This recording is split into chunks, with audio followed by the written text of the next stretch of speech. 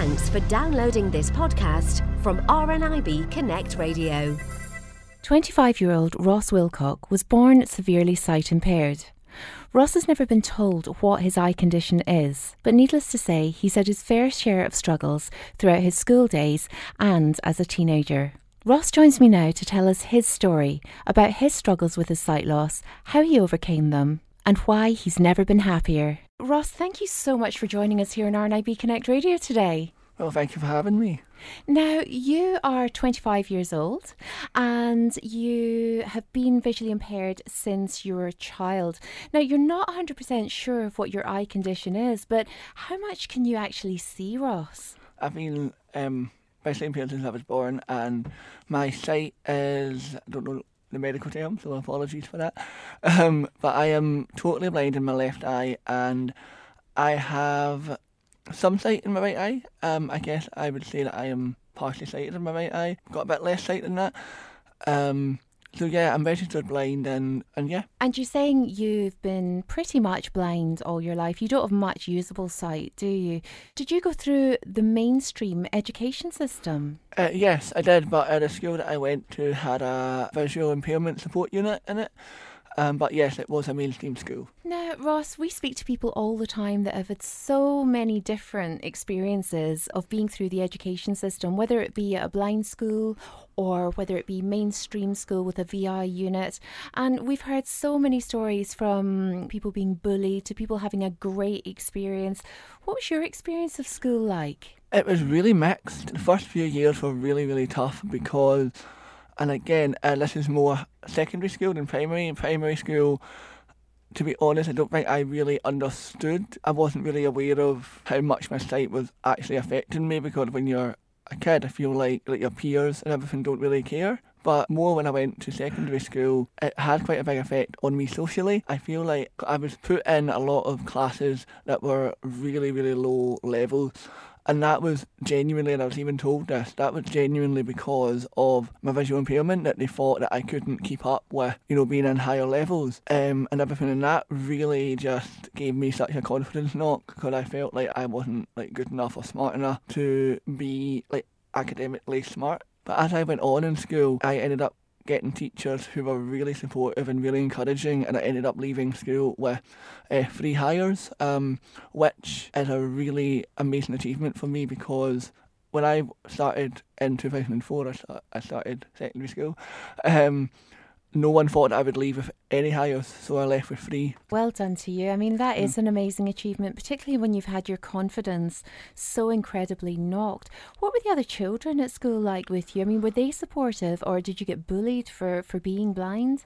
The thing is, I wasn't. I feel like, again, at the beginning of school, I was actually off quite a lot for other health things. I had operations on my leg, so I missed quite a lot of my second year of secondary school. But I find that in first year you kind of try to find your feet a little bit, and second year's when a lot of the kind of friends bonding starts to happen.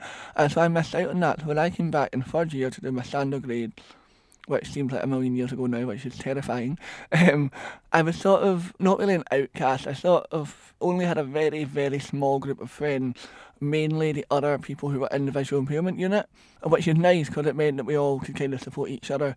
But I guess in a way, being sort of like an outcast, helped me find out subject-wise what I really wanted to do, and I found drama and I found English through that, and it also meant that teachers could finally see that I was quite smart and quite, eager to learn and everything. So even though socially it wasn't a great experience, academically it was really good. I've always wondered, from speaking to people who have been blind from birth or severely sight impaired from birth, do you ever feel that, you were frustrated as a child, that you really wanted to see? Because, I lost my sight when I was 19. I had perfect sight until I was 19. So for me, going from one level of sight to absolutely no sight at all was completely life-changing. But a lot of people say to me, well, what I've never had, I've never missed, I don't know any different.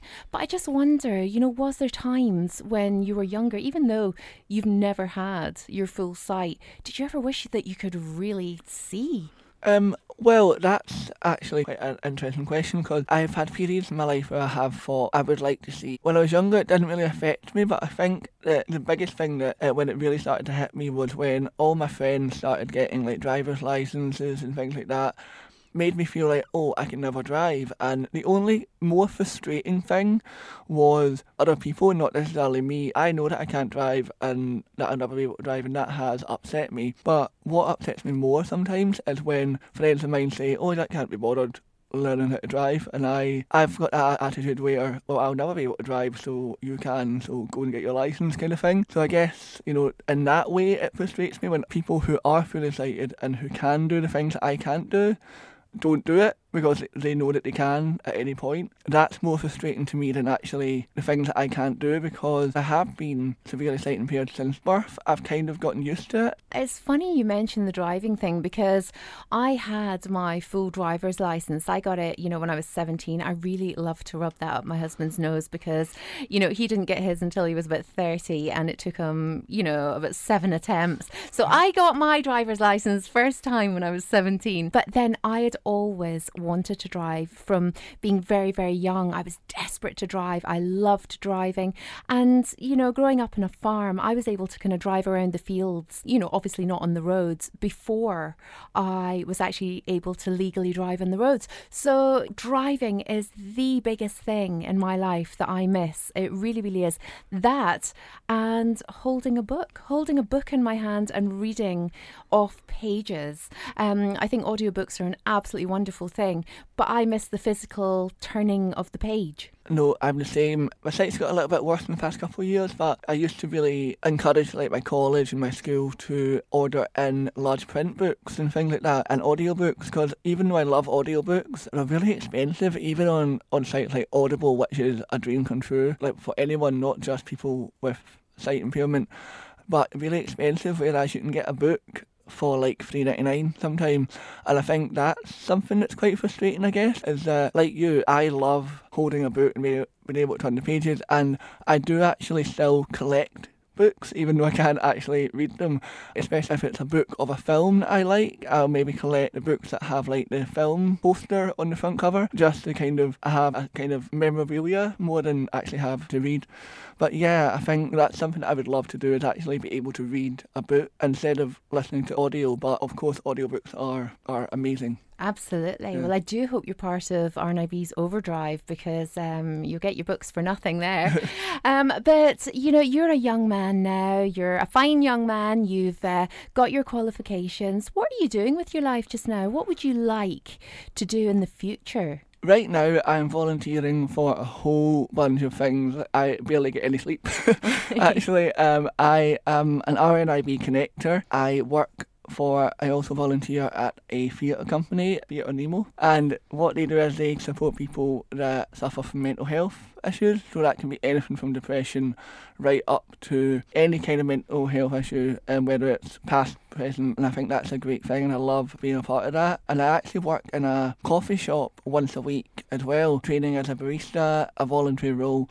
That's been a dream come true. Even though I've been visually impaired my entire life, I don't see any limits. I always believe that there's always a way to do anything that you want to do. You don't need to find new ways of doing things that's comfortable for you. Working in a coffee shop has been amazing, even though I can't use the till. There's still so many things that I can do, so yeah. Well, listen, I need to find out which coffee shop this is, because I'm a big fan of coffee, definitely. but you mentioned you work for a theatre company that deals with people with mental health issues. Now, is this something that's affected you over the years? Yeah, I suffer a lot from anxiety because I get really anxious about not being able to see where I am, and that sort of fear that I feel like I always like to be in control of situations. So when I'm planning something with my friends or when I'm planning my week, I always like to know this is where I'm going to be, this is what time I'm going to be there for, and how long it's going to be. And unless I know the area quite well, I know access routes and things like that, but if I'm going somewhere that I'm not quite knowledgeable of, it's quite scary for me, and I I can have, begin to have panic attacks, but I'm a lot more confident now in asking for help, but I think it's more a control thing. I like to know that I'm in control of my surroundings, but, sometimes with my visual impairment, that can't always be the case. Do you know, it's so interesting you bring that up, because I think one would automatically assume that when you've never had your full sight, that it would be something that you were very used to, just, getting about from A to B. And having been blind 20 years myself, completely blind, there's still times that I feel anxious being out on my own with my dog or being in an unfamiliar place. That anxiety still does affect me. Yeah, no, I think it's something that unfortunately will probably never go away, because I'm always going to, at some point, going to be somewhere that I don't know where I'm going to be. So that's something that, is quite a good thing to know, that it doesn't always go away, but I think it does get easier, and it will get easier, hopefully. What would you say your biggest issue as a severely visually impaired young man is? I think the biggest issue is probably socially, like making new friends. The friends that I have just now, a lot of them I've known from school, and a lot of them I've known for like many years, so they've gotten to know me and they see me and not the person that's visually impaired. It was only in the past couple of years that I've actually only started using my symbol cane. I never used to use it. I never used to want to be known as someone who's visually impaired. But now that I use it, it has created a lot of barriers socially for me, making new friends. But the way that I see it is, it's their loss, because I'm a pretty awesome person. So. Oh, do you know something? You are a pretty awesome person. And I know exactly what you're talking about. I, at first, didn't want to be seen with the symbol cane. I didn't want to use the long cane. And I felt it was... this sounds silly because I am totally blind. And looking back 20 years ago, I didn't know anybody blind, and I didn't know anything about blindness. I didn't have any blind friends. I had met one blind guy that had come to our school to give a talk. That was it. So for me, it was just all a bit too blind, using a cane and using symbol sticks. I didn't want to be blind. I wanted to be just this kind of sighted girl that just so happened to be trapped inside a blind girl's body.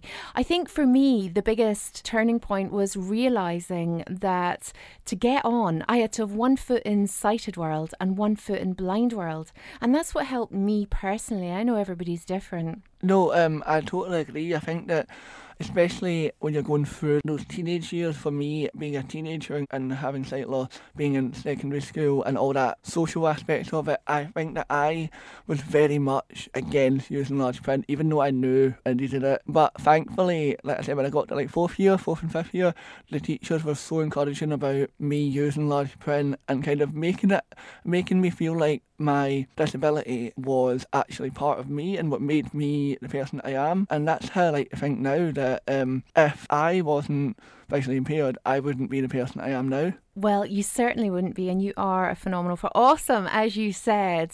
Just finally, Ross, where would you like to see yourself in the next few years? I mean, if you could have your dream job and be in your ideal situation, where would it be? I would love to be working in film or theatre, travelling the world, going to America, travelling Europe, everywhere like that, making films, writing plays, acting in plays, and also just kind of helping other people who are either losing their sight or have already lost their sight, taking kind of like a counselling route and kind of being there for other people.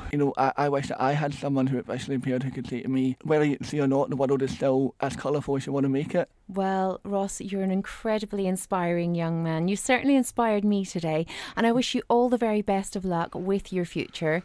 And thank you so much for joining us here on RNIB Connect Radio today. Well, thank you for having me. For more downloads like these, visit rnibconnectradio.org.uk/podcasts.